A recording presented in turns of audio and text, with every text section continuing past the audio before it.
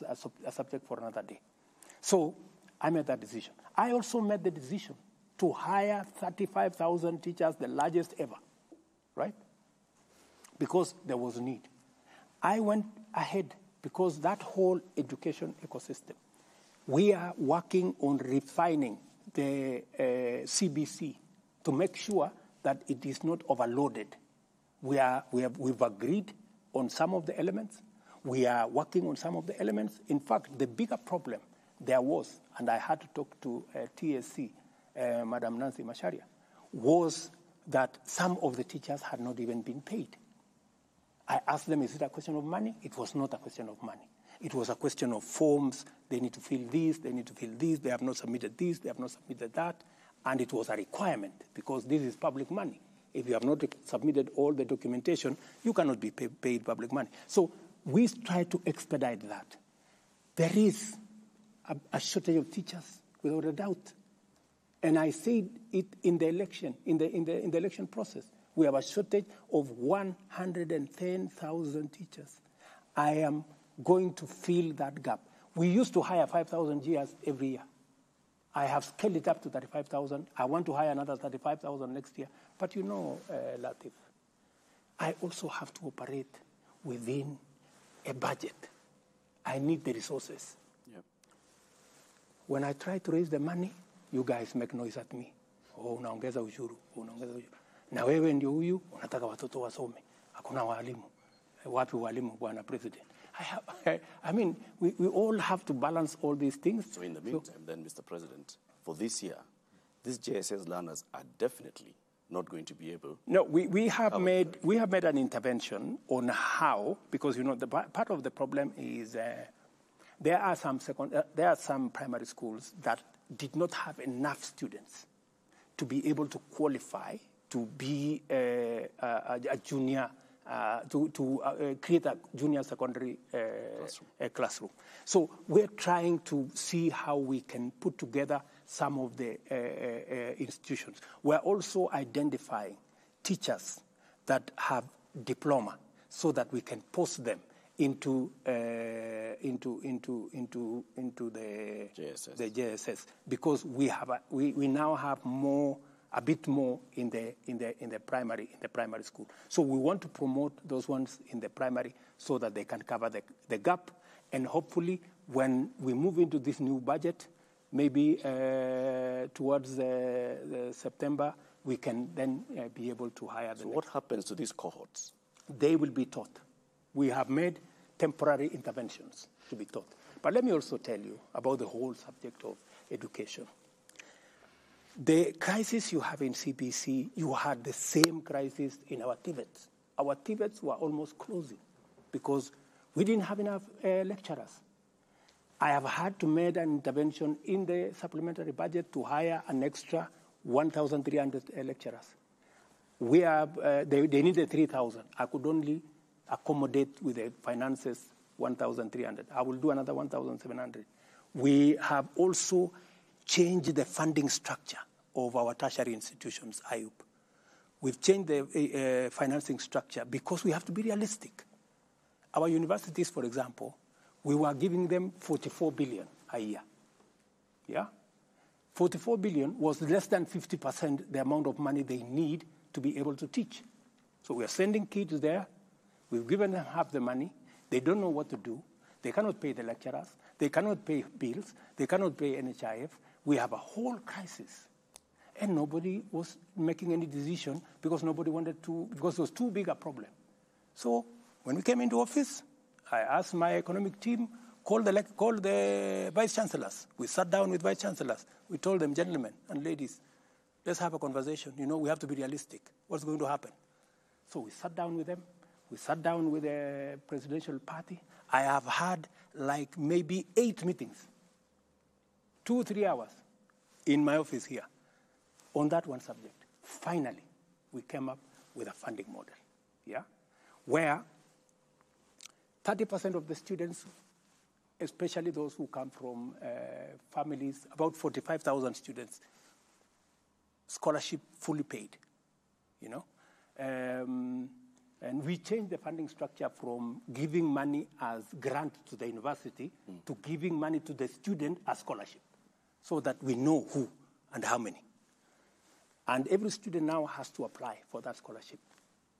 We have a means testing instrument, which has worked for 25 years to determine who can qualify for funding, who does not qualify for funding.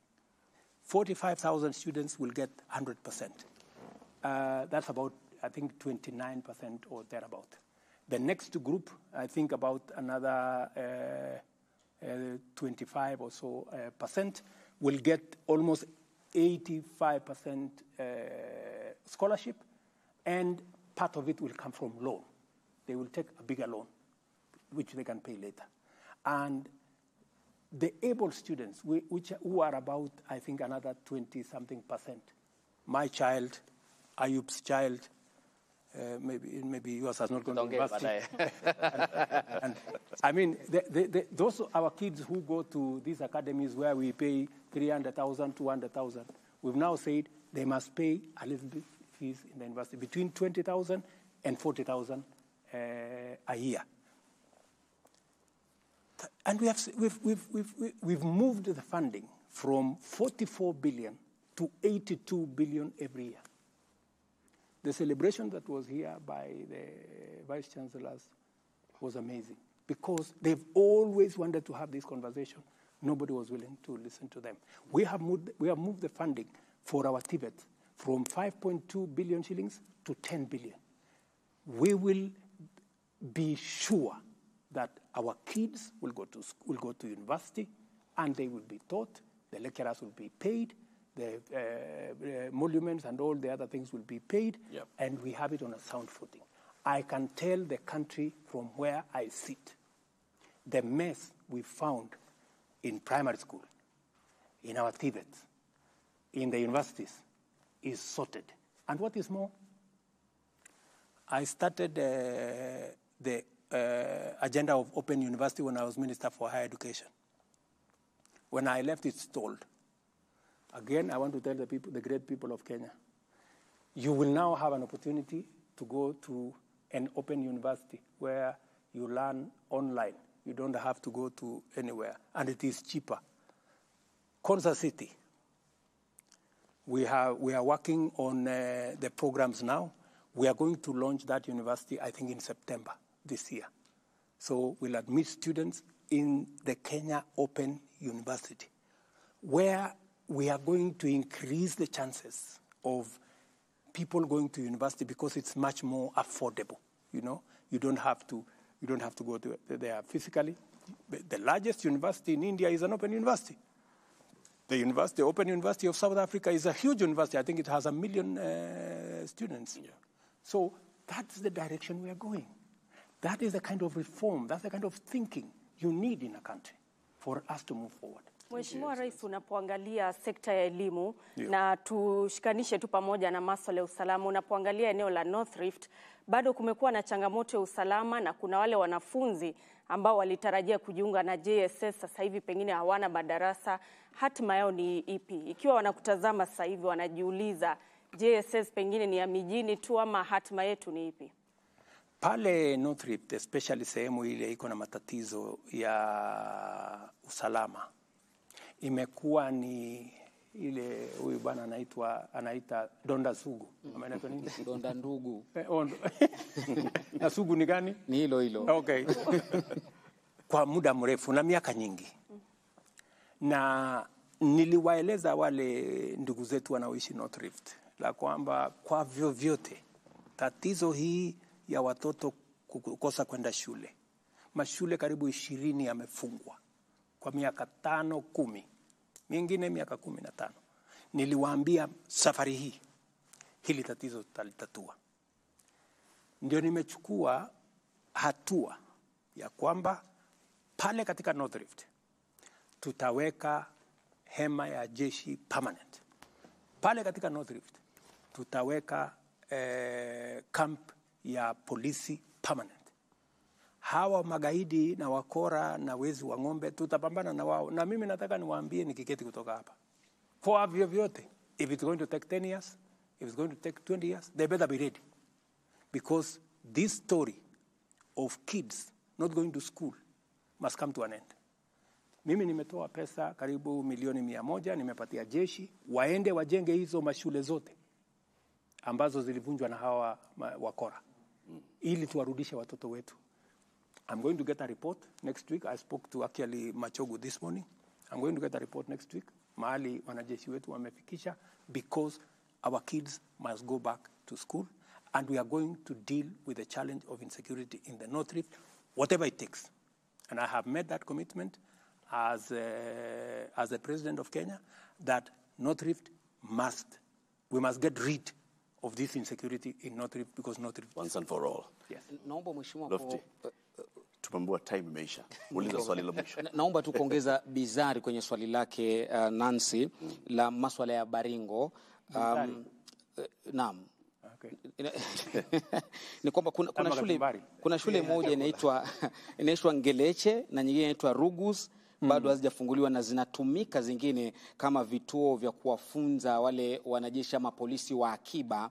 Ni miezi mitatu sasa ama 4 katika operation hii ambayo inaendelea, na Wakenya wanasema hawajaona matunda yoyote, kwamba watu wameshikwa ambao ni magaidi na wale majahili katika eneo lile. Ukijibu hilo, ni juzi tu waziri wako wa usalama wa ndani Kindiki Kithure alikuwa katika eneo la mpakani mwa Somalia, Ethiopia na Kenya kukutana na mawaziri wengine, na kuna mpango kwamba eneo ambalo lilikuwa limefungwa kwa zaidi ya miaka 10 huenda likafunguliwa. Ni kwamba katika ukanda huo sasa kuna usalama, mmepambana na magaidi vilivyo kama serikali, ama namna gani? Ni kweli. Nimeenda by the way mpaka hiyo shule ya Rugus. Na ukienda pale utapata matatizo sana. Ukiyaona yale mambo yako vile mambo yalivyo pale. Na ndio sababu niliamua ya kwamba kwa vyovyote, hata kama itanigharimu nini, lazima hii jambo tulitatue. Ni kweli kuna mashule, nafikiri kulikuwa na mashule karibu 20, nafikiri there are almost 5 or 6 schools that are not yet open. Because some of them have not been repaired. Wengine wazazi walihama, watoto walihama. So lazima tuweke kwanza usalama wa kutosha, ndio wale watu warudi pale, ndio tuweze kufungua shule. Ile hakikisho mimi nataka nitoe ni kwamba serikali ya Kenya itahakikisha ya kwamba kwa vyovyote tukitumia jeshi la polisi, tukitumia askari wa ziada, ama ulisema wanaitwa nini? Akiba. Hawa wote tutawaweka katika hiyo mchanganyiko mpaka swala hili la usalama lipatikane. Pale mpakani tumezungumza na serikali ya Somalia. Tumezungumza na IOM, nilikuwa na wao hapa juzi. Na tukasema kule kufunga kwa biashara mpakani kuna wafanya magaidi kuona ya kwamba wamefaulu. Ni vipi tunaweza kuhakikisha, unaweza kuweka ya kwamba hali ya kawaida ya maisha inaendelea hata pale tukibambana na magaidi. Kwa sababu kule kufungwa kabisa kwa mpaka makes it look like the criminals have succeeded in blocking people between our two countries, trade between our two countries, and as a result smuggling and illegal things are going on. It is better we have a formal border where taxes are being collected by Somalia on the other side, Kenya on this other side. Because in the absence of a border point, it means there is nowhere, so you will still find products moving from here to there, but there is no mechanism of checking whether the products meet standards, whether taxes have been paid.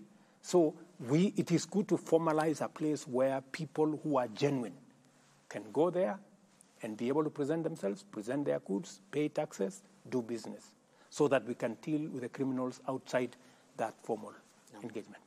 Shukran kwa kukubali bizari yangu kwenye. Asante sana. Mheshimiwa Rais, naona tumetumia muda wa ziada muda wa akiba muda wote. Thank you very much for speaking to us this evening, Mr. President. We have not exhausted the list of questions that we had from Kenyans, but we've even extended some time so we can get some more time. Can you allow me 1 minute? Yes, please. You have to get your closing remark. Okay, before I do my closing remark, wacha niseme tumeondoa ushuru kwa aircrafts, helicopters, parts, engines. Nikasikia kaona watu wengi hapo wakisema unajua huyu president marafiki zake sijui tunasikia hata yeye yako na helicopter sijui katika ile project ya kawaida. Mimi nataka niwaeleze wa Kenya hivi. Tumeondoa ushuru kwa mambo ya aircraft kwa sababu Wilson Airport na Kenya is I think the second or third or fourth busiest airport in Africa. Hii Wilson Airport yetu hii. Na kazi kubwa ya Wilson Airport pale ni repairs, maintenance, and one more. We have a very big ecosystem of engineers and people who work in the aeronautical field who had shifted base kwa sababu wakati tuliweka hii ushuru yote wakahamia Tanzania, wakahamia Uganda. Tukapoteza biashara, tukapoteza ajira. Wilson Airport karibu inafungwa. So the same industry players kutoka Wilson Airport walikuja wakasema, jameni, mbona sasa mnatufanya tupeleke ndege zetu Tanzania ama Uganda? Na hapa ndio tuko na engineers, hapa ndio tuko na specialists ambao wanaweza kutufanyia hii kazi. It was purely because we are protecting our jobs and we are protecting our business. So that's the reason. And every other tax that I have put, it is reasoned out. And by the way, I sat in this room with every ministry, every PS, myself, with my team, to interrogate the budget. Because I have to own up and take responsibility for everything that this government does. Except, of course, the ones that I cannot, Lakini, to the extent possible, I must be able to answer to the people you say, Dayup. The people of Kenya. Yes, the countrymen and women. And women. I must be able to answer to them when I am called upon to. What if the ladies and gentlemen in the National Assembly and the Senate do not pass the finance bill? Then what? We will cross that river when we get there. But I think I have made, and I will continue to make, a persuasive argument. I believe in engagement. I believe in working with people. That's why I'm taking time to explain myself. I don't think there is any other president who has explained himself the way I do, because I want to persuade the people of Kenya. I don't want to impose things on people. I want them to understand. I want them to criticize what we are proposing. But we must all be objective. Is it reasonable? Does it make sense? Because, we have a country, my friend. And I want to tell you, Latif and this great team, Eric, Lofty. And my dear sister here and my good brother, that this country does not belong to William Ruto. It doesn't belong to the president. It doesn't belong to anybody. It belongs to all of us. We are here. We will fly together or we will crash together. By God's grace, I am the leader today, and I owe it to the people of Kenya and God, who I swore by the Bible to do the right thing for this nation.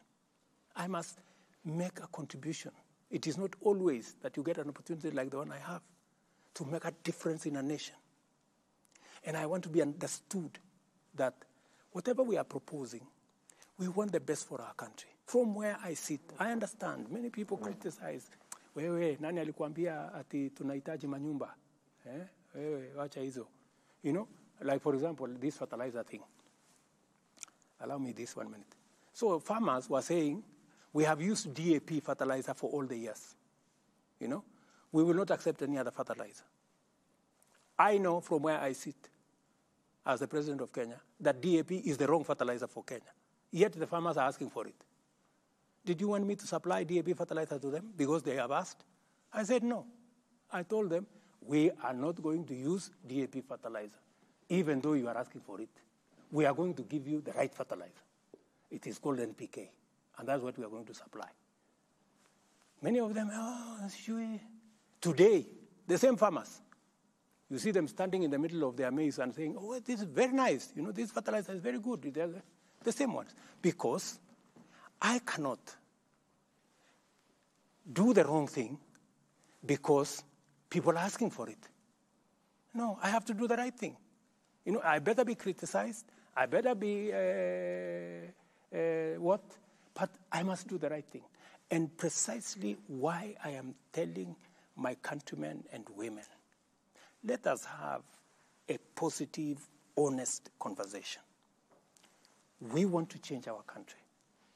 It's going to take all of us to change our country. Let us not say, because I am in a privileged position, it's not my business. It's not my responsibility. How is it my business? I mean, that's not how to belong to a nation. You know, a nation, a society is measured by the quality of goods that are available to everybody. It is not measured by what the rich have. No, it is measured by what everybody can access. Education.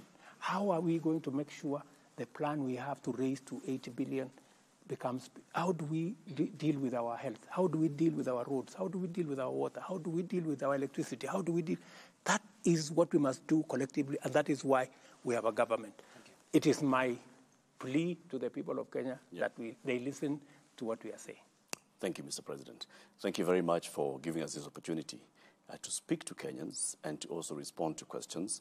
This, of course, goes a long way in entrenching our democracy, and will continue holding you accountable for the words that you say. By all means do. And the deeds of your government. Yes. And continue asking me the difficult questions. It is good. It's good for me. That is our job. Yes. Good for democracy. Yes. Good for openness and transparency. No problem. That's our job. Fanya kazi yako, sisi tufanye kazi yetu. And thank you very much for tuning in to this conversation with His Excellency President William Ruto this evening. Thank you for all the questions that you had shared with us earlier. Unfortunately, we were not able to pose all the questions, but we hope that you've gotten sufficient answers to the questions that we have asked and the answers that the President has given. Asanteni sana. This has been a joint broadcast of several media houses. Have a good evening.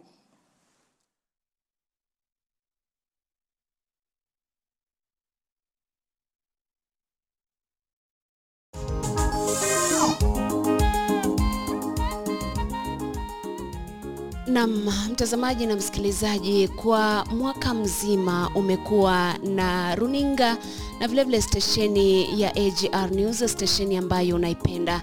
Na kwangu kipindi cha Anza na Bwana umekuwa mtazamaji na msikilizaji ambaye tumejumuika pamoja, tukaburudika pamoja, tukahimizana pamoja, na bila shaka kujuzana na kuelimisha mambo ambayo kwa kweli tusingekuwa pamoja tusinge yakamilisha. Nashukuru sana kwa kuwa nami tangu tulipoanza kipindi hiki, na vilevile nashukuru sana kwa kuwa na AGR News kwa wakati huu wote ambao tumeshirikiana pamoja. Na kutoka kwangu na timu yote ya AGR tunakutakia mwaka mpya mwema wenye mafanikio. Ubarikiwe zaidi, lakini kumbuka usimsahau Mwenyezi Mungu kwa sababu yeye ndiye anatuongoza, kwa hivyo tembea naye. Asanteni sana. Ninatakiwa nifanye Mungu kazi, japo nilale nikiwa naye Mungu, nitapumzika nisingiziwa yeye.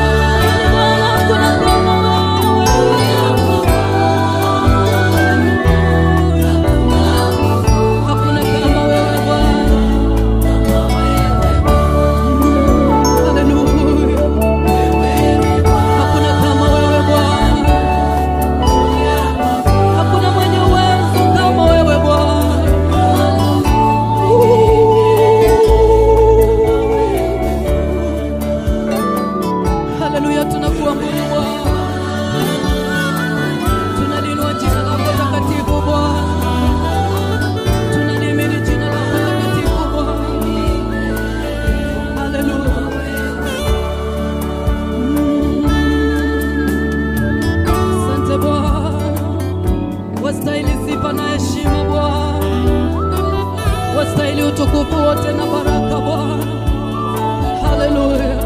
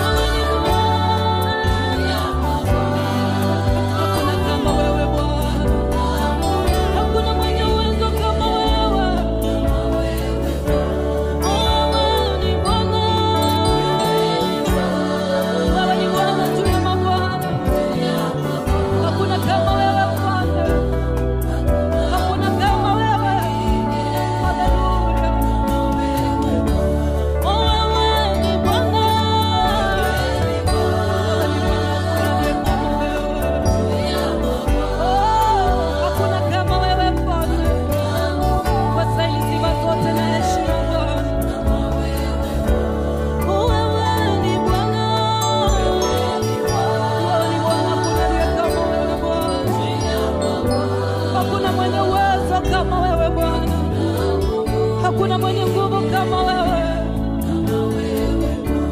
Wewe ni Bwana. Wewe ni Bwana juu ya mabwana wote. Hakuna mwenye uwezo kama wewe Bwana. Tunaliabudu jina lako takatifu Bwana. Tunalitukuza jina lako lenye uwezo Bwana. Tunakuinua wewe uliye juu ya vyote. Tunakutukuza wewe uliye mwenye nguvu na uwezo wote Bwana. Hakuna Mungu kama wewe, hakuna mwenye uwezo kama wewe Bwana. Oh, thank you Jesus. Hakuna kama wewe Bwana. Matendo yako ni makuu Bwana. Matendo yako ni mema Bwana. Matendo yako ni ajabu Jehova. Tunakuabudu Bwana. Tunakuinua Jehova. Oh hallelujah. Asante Bwana. Wewe ni Bwana. Wewe ndiwe Bwana juu ya mabwana wote. Wewe ndiwe Mungu juu ya miungu yote. Hakuna kama wewe Bwana. Ni wewe. Ni wewe Bwana. Ni wewe. Ni wewe Bwana.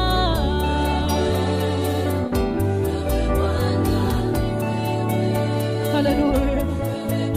Oh, ni wewe.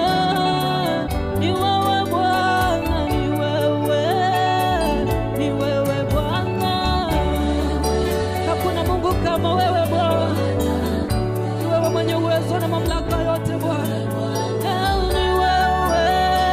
Tunakuabudu. Ni wewe. Ni wewe Bwana. Ni wewe Bwana, hakuna aliye kama wewe.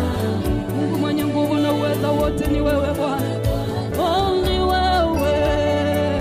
Ni wewe Bwana. Ni wewe. Ni wewe Bwana. Oh, hallelujah. Ni wewe Bwana, hakuna aliye kama wewe. Oh, ni wewe. Tunakuabudu. Ni wewe. Ni wewe Bwana. Oh, hallelujah. Ni wewe unayetenda mambo makuu na ya ajabu Bwana. Oh, ni wewe unayeponya. Ni wewe. Ni wewe Bwana. Oh, hallelujah. Tunakuabudu Bwana. Tunasema ni wewe Yesu. Oh, ni wewe. Ni wewe Bwana. Ni wewe. Ni wewe Bwana. Ni wewe Bwana. Hakuna kama wewe Bwana. Hakuna kama wewe Jehova. Hakuna kama wewe Mfalme. Unatenda mambo ya ajabu Bwana. Unatutendea ishara na miujiza. Unaponya magonjwa yasiyo na tiba Bwana. Oh, hakuna kama wewe Bwana. Ni wewe peke yako juu mbinguni na chini duniani. Ni wewe peke yako Bwana. Wakuabudiwa ni wewe, wakuinuliwa ni wewe Bwana, wakupewa sifa na heshima ni wewe Bwana. Oh, hallelujah Jehovah. Thank you Jesus. Tunakuheshimu Bwana, tunakubariki Bwana, tunalibariki jina lako takatifu. Hakuna kama wewe Bwana, hakuna kama wewe Mfalme. Pokea sifa zote Bwana. Ni wewe Bwana, ni wewe Baba.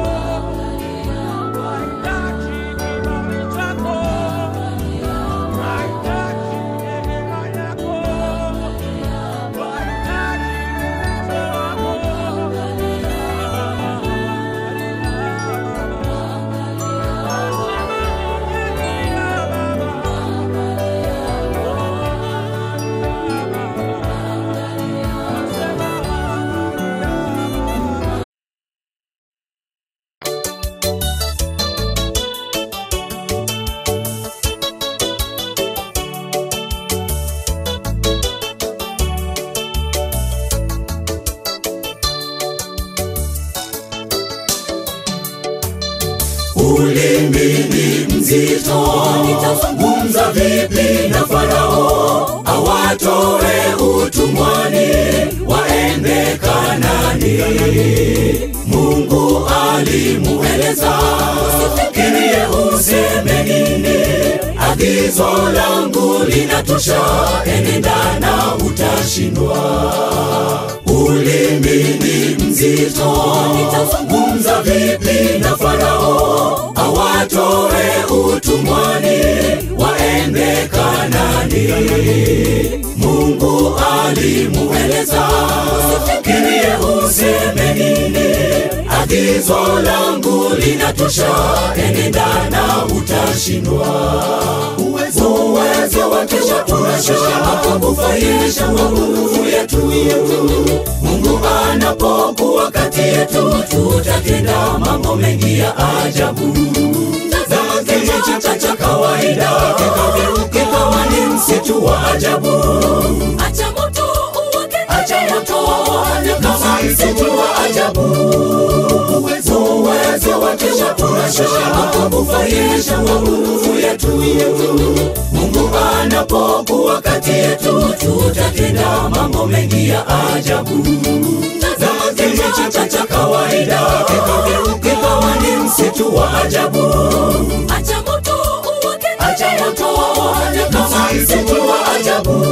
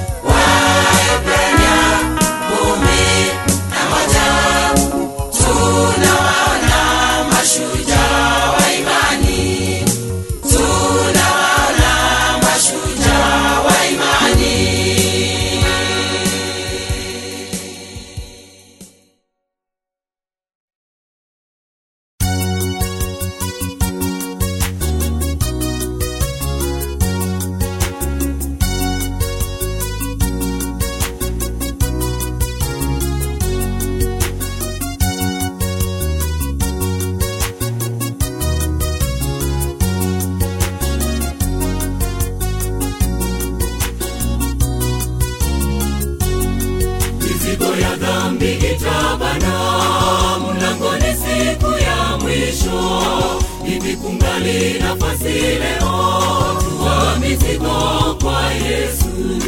Wokovu wako ni hivi sasa, fanya matengenezo hima. Mambo ya kesho yamejificha, pasipo Yesu ni bure. Mizigo ya dhambi itabana, mlangoni siku ya mwisho. Hivi kungali nafasi leo, tua mizigo kwa Yesu. Wokovu wako ni hivi sasa, fanya matengenezo hima. Mambo ya kesho yamejificha, pasipo Yesu ni bure. Kwani nitapata uvuguvugu mwingi, mioyo yetu ni migumu. Je, ndugu tutaponaje? Kwani nitapata uvuguvugu mwingi, mioyo yetu ni migumu. Je, ndugu tutaponaje? Na tukaribie kiti cha neema kwa ujasiri. Damu yake Bwana Yesu yatutakasa. Na tukaribie kiti cha neema kwa ujasiri. Damu yake Bwana Yesu yatutakasa.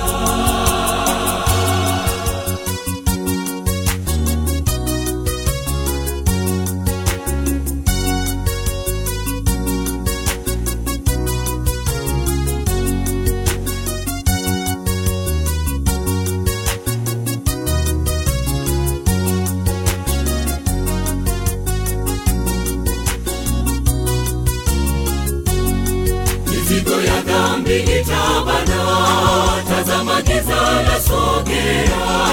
Wengi walala hawakutuki, shetani amewateka. Inuka hima ewe shujaa, ilinde imani imara. Hata ijapo kwa kupapasa, kamwe usimwache Yesu. Mizigo ya dhambi itabana, tazama giza la sogea. Wengi walala hawakutuki, shetani amewateka. Inuka hima ewe shujaa, ilinde imani imara. Hata ijapo kwa kupapasa, kamwe usimwache Yesu. Kwani nitapata uvuguvugu mwingi, mioyo yetu ni migumu. Je, ndugu tutaponaje?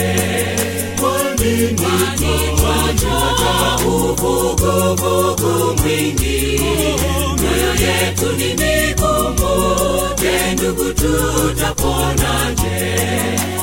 Na tukaribie kiti cha neema kwa ujasiri. Damu yake Bwana Yesu yatutakasa. Na tukaribie kiti cha neema kwa ujasiri. Damu yake Bwana Yesu yatutakasa.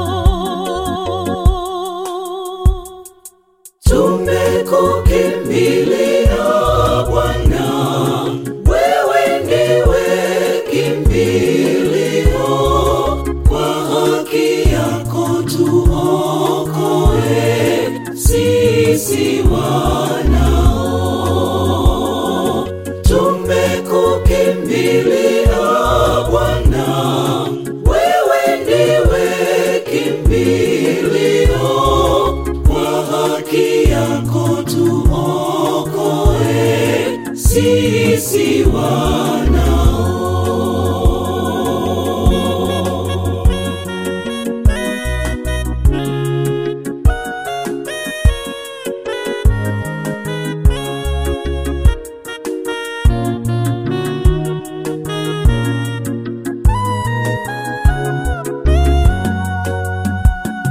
Ni heri kwake Bwana Yesu, ambapo hakuna shida hizi, taabu za dunia kwake zitakoma. Mpendwa, tulia kwake Yesu Mwokozi. Tumekukimbilia Bwana, wewe ndiwe kimbilio, kwa haki yako tuokoe sisi wanao. Tumekukimbilia Bwana, wewe ndiwe kimbilio, kwa haki yako tuokoe sisi wanao. Tumekukimbilia Bwana, wewe ndiwe kimbilio, kwa haki yako tuokoe sisi wanao. Bwana Baba Mungu wetu, tunakushukuru sana kwa yote uliyotutendea maishani.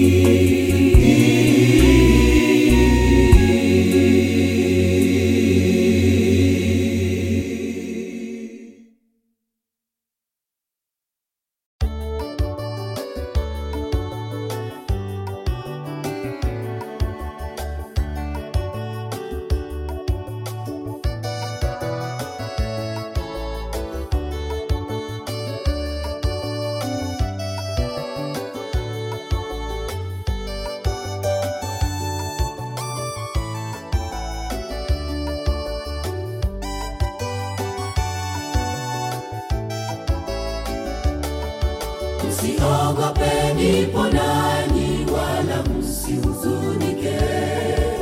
Lolote mnalopitia, mimi sijawaacha. Ninatambua mnayoyapata, nipo na ninyi. Msihuzunike, msikate tamaa. Msihuzunike, msikate tamaa. Msiogope, nipo nanyi, wala msihuzunike. Lolote mnalopitia, mimi sijawaacha. Ninatambua mnayoyapata, nipo na ninyi. Msihuzunike, msikate tamaa. Msihuzunike, msikate tamaa. Bwana ni ngome yangu, tena ni mwamba wetu. Yeye ni mwanzo na mwisho, habadiliki. Katika furaha, huzuni, yeye yupo nasi. Amenisihi mimi nisiogope. Amenisihi mimi nisiogope. Bwana ni ngome yangu, tena ni mwamba wetu. Yeye ni mwanzo na mwisho, habadiliki. Katika furaha, huzuni, yeye yupo nasi. Amenisihi mimi nisiogope. Amenisihi mimi nisiogope.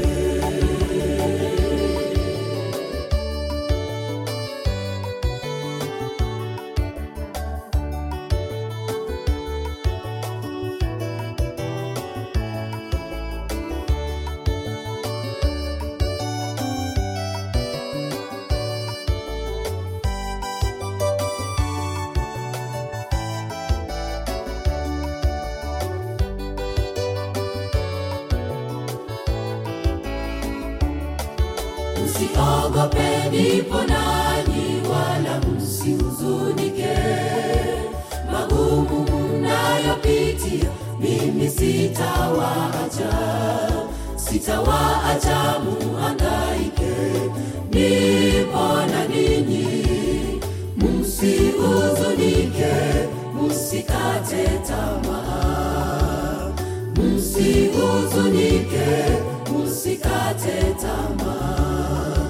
Msiogope, nipo nanyi, wala msihuzunike. Magumu mnayopitia, mimi sitawaacha. Sitawaacha muhangaike, nipo na ninyi. Msihuzunike, msikate tamaa. Msihuzunike, msikate tamaa. Bwana ni ngome yangu, tena ni mwamba wetu. Yeye ni mwanzo na mwisho, habadiliki. Katika furaha, huzuni, yeye yupo nasi. Amenisihi mimi nisiogope. Amenisihi mimi nisiogope. Bwana ni ngome yangu, tena ni mwamba wetu. Yeye ni mwanzo na mwisho, habadiliki. Katika furaha, huzuni, yeye yupo nasi. Amenisihi mimi nisiogope. Amenisihi mimi nisiogope.